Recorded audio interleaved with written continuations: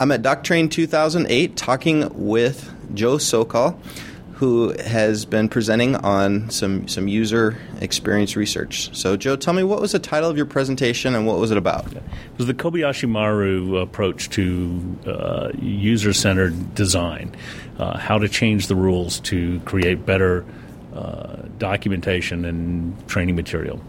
Focused really on a case study of work that I'd done with the company that I'm with. So what are the rules that you're changing? Well, the rules are specific to each engagement in each place.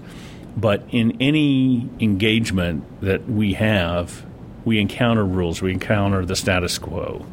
And in some cases, that status quo creates a no-win situation. You can't talk to users, and we'll tell you what it is that you need to produce, and you need to produce stuff that is like things we produced before.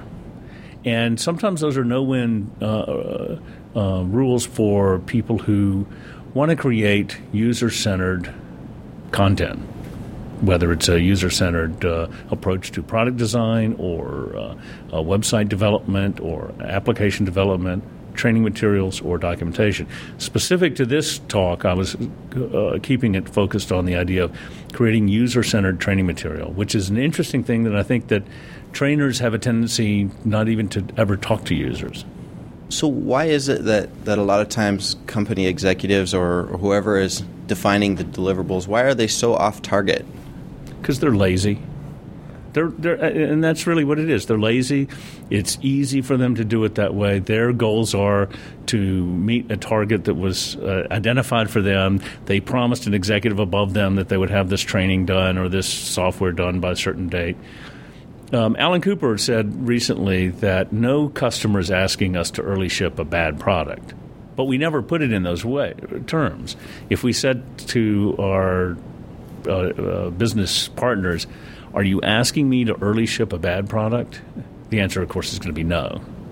And I think that what we need to do is take a user-centered approach to project creation in order to deliver something that is appropriate for users. How do you find out exactly what is appropriate for users? I think a lot of it has to do with taking certain methodologies and approaches that exist in the marketplace. And there are a bunch of them. We can start with usability engineering from Jacob Nielsen, and we can talk about activity-centered design that Don Norman talks about, or emotion design, as he talks about. Mike Kuniowski has done a very good book on observing the user research, and there are different techniques. But the bottom line is to watch real people doing real things in their environment. So the 3 points are task, person, and environment. And if we can find those things out, then we can base a solution on that problem. And that's how we get to an appropriate solution. And that's why a solution for one environment or user group or persona is not necessarily the right answer for another one. So in order to gather this research, you had to go into the field, so to speak. Tell me about the experiences. You have to do that. And interesting in the talk today and in some other groups and talking to people, I hear what happens if you're not allowed to talk to users? And I used to say that too when I was a technical writer specifically. And I've come to the point of saying that's not good enough. I think we have to be a bit bolder in what we do, and we have to say that's not good enough. And if I can't actually observe real users doing real things, then whatever I produce is simply not going to be good enough, and it won't even be good. So certainly the French saying of le meilleur est l'ennemi de le bon, the best is the enemy of the good, is something to consider. Perfection is really not cost effective. At the same time, sometimes good enough isn't good enough, and in order to find where you need to be, you do have to talk to people in those environments. Now, sometimes you can be creative.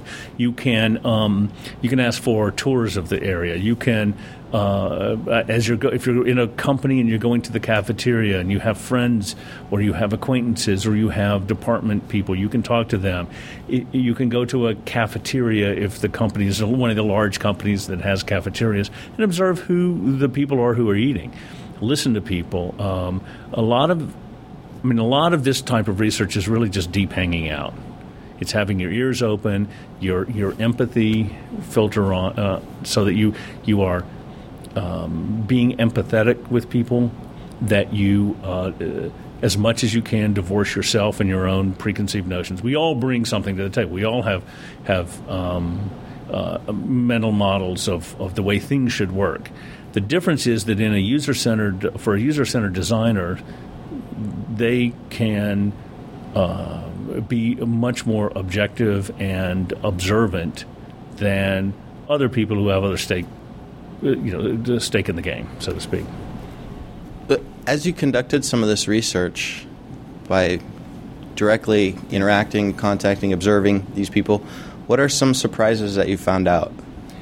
Well, so in the case study, one of the things that I did was I certainly had to have permission to go in and talk to people to be effective, and that was part of my project design.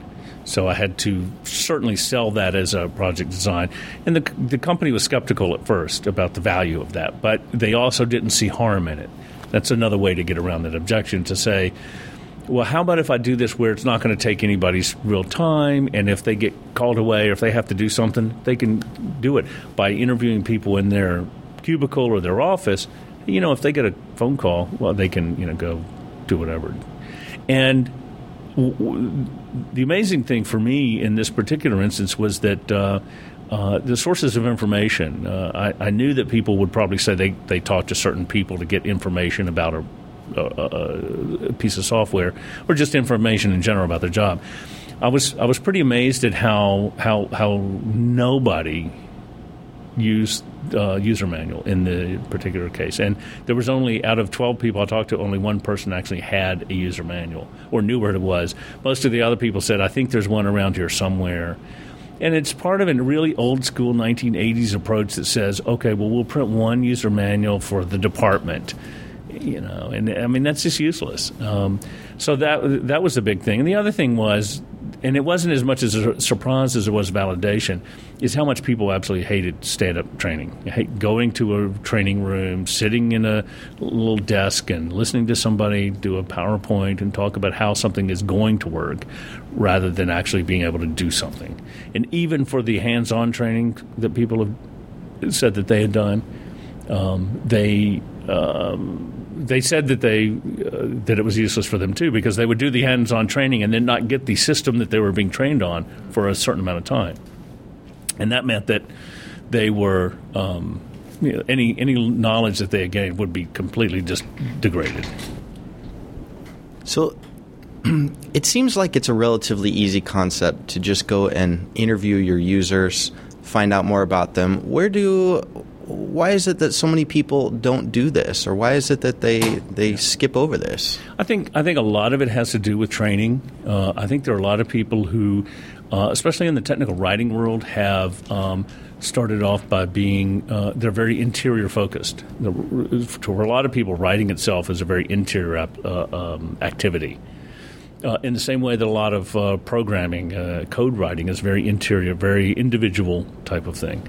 The other thing is that, sometimes you get beat down too many times. You just decide it's not worth trying to push against that effort.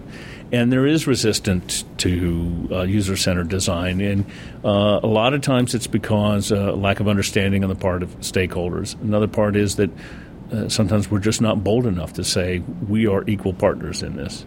I mean, in a more perfect world, we would have chief experience officers who would be on the same level as chief operating officers or chief information officers.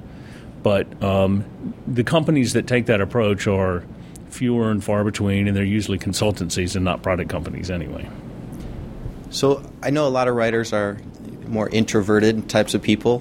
Mm-hmm. So this works against them in a major way. You're saying people have to be bolder. They have to go out and contact people they don't know, users. Yeah. They have to raise their hand and object to standards that their executives and higher levels are telling them. Don't go to users, write the manual. How can writers who are these introverts become more aggressive people? And very clearly, it is, as Benjamin Franklin said in 1774, join or die. I mean, you either join the revolution or you go fishing. It's very clear that there are some things you simply cannot do. We're talking, especially as we're talking about social network and social network 2.0, we're talking about designing things like folksonomies. And you're talking about applications that are much more accessible to more people in real time. You got to get over it. It's sort of like get over yourself and just do it, or find another field, or write that novel that you think you have in you. So now that you've had this great experience where you're able to gather user research, is this now part of your standard methodology when you go into a company? Always. I mean, the short answer is if you don't talk to users, then what you do is at least severely compromised, if not utterly useless. Alan Cooper said that the only thing more expensive than writing software is writing bad software. And my corollary to that is the most expensive software is software people don't use.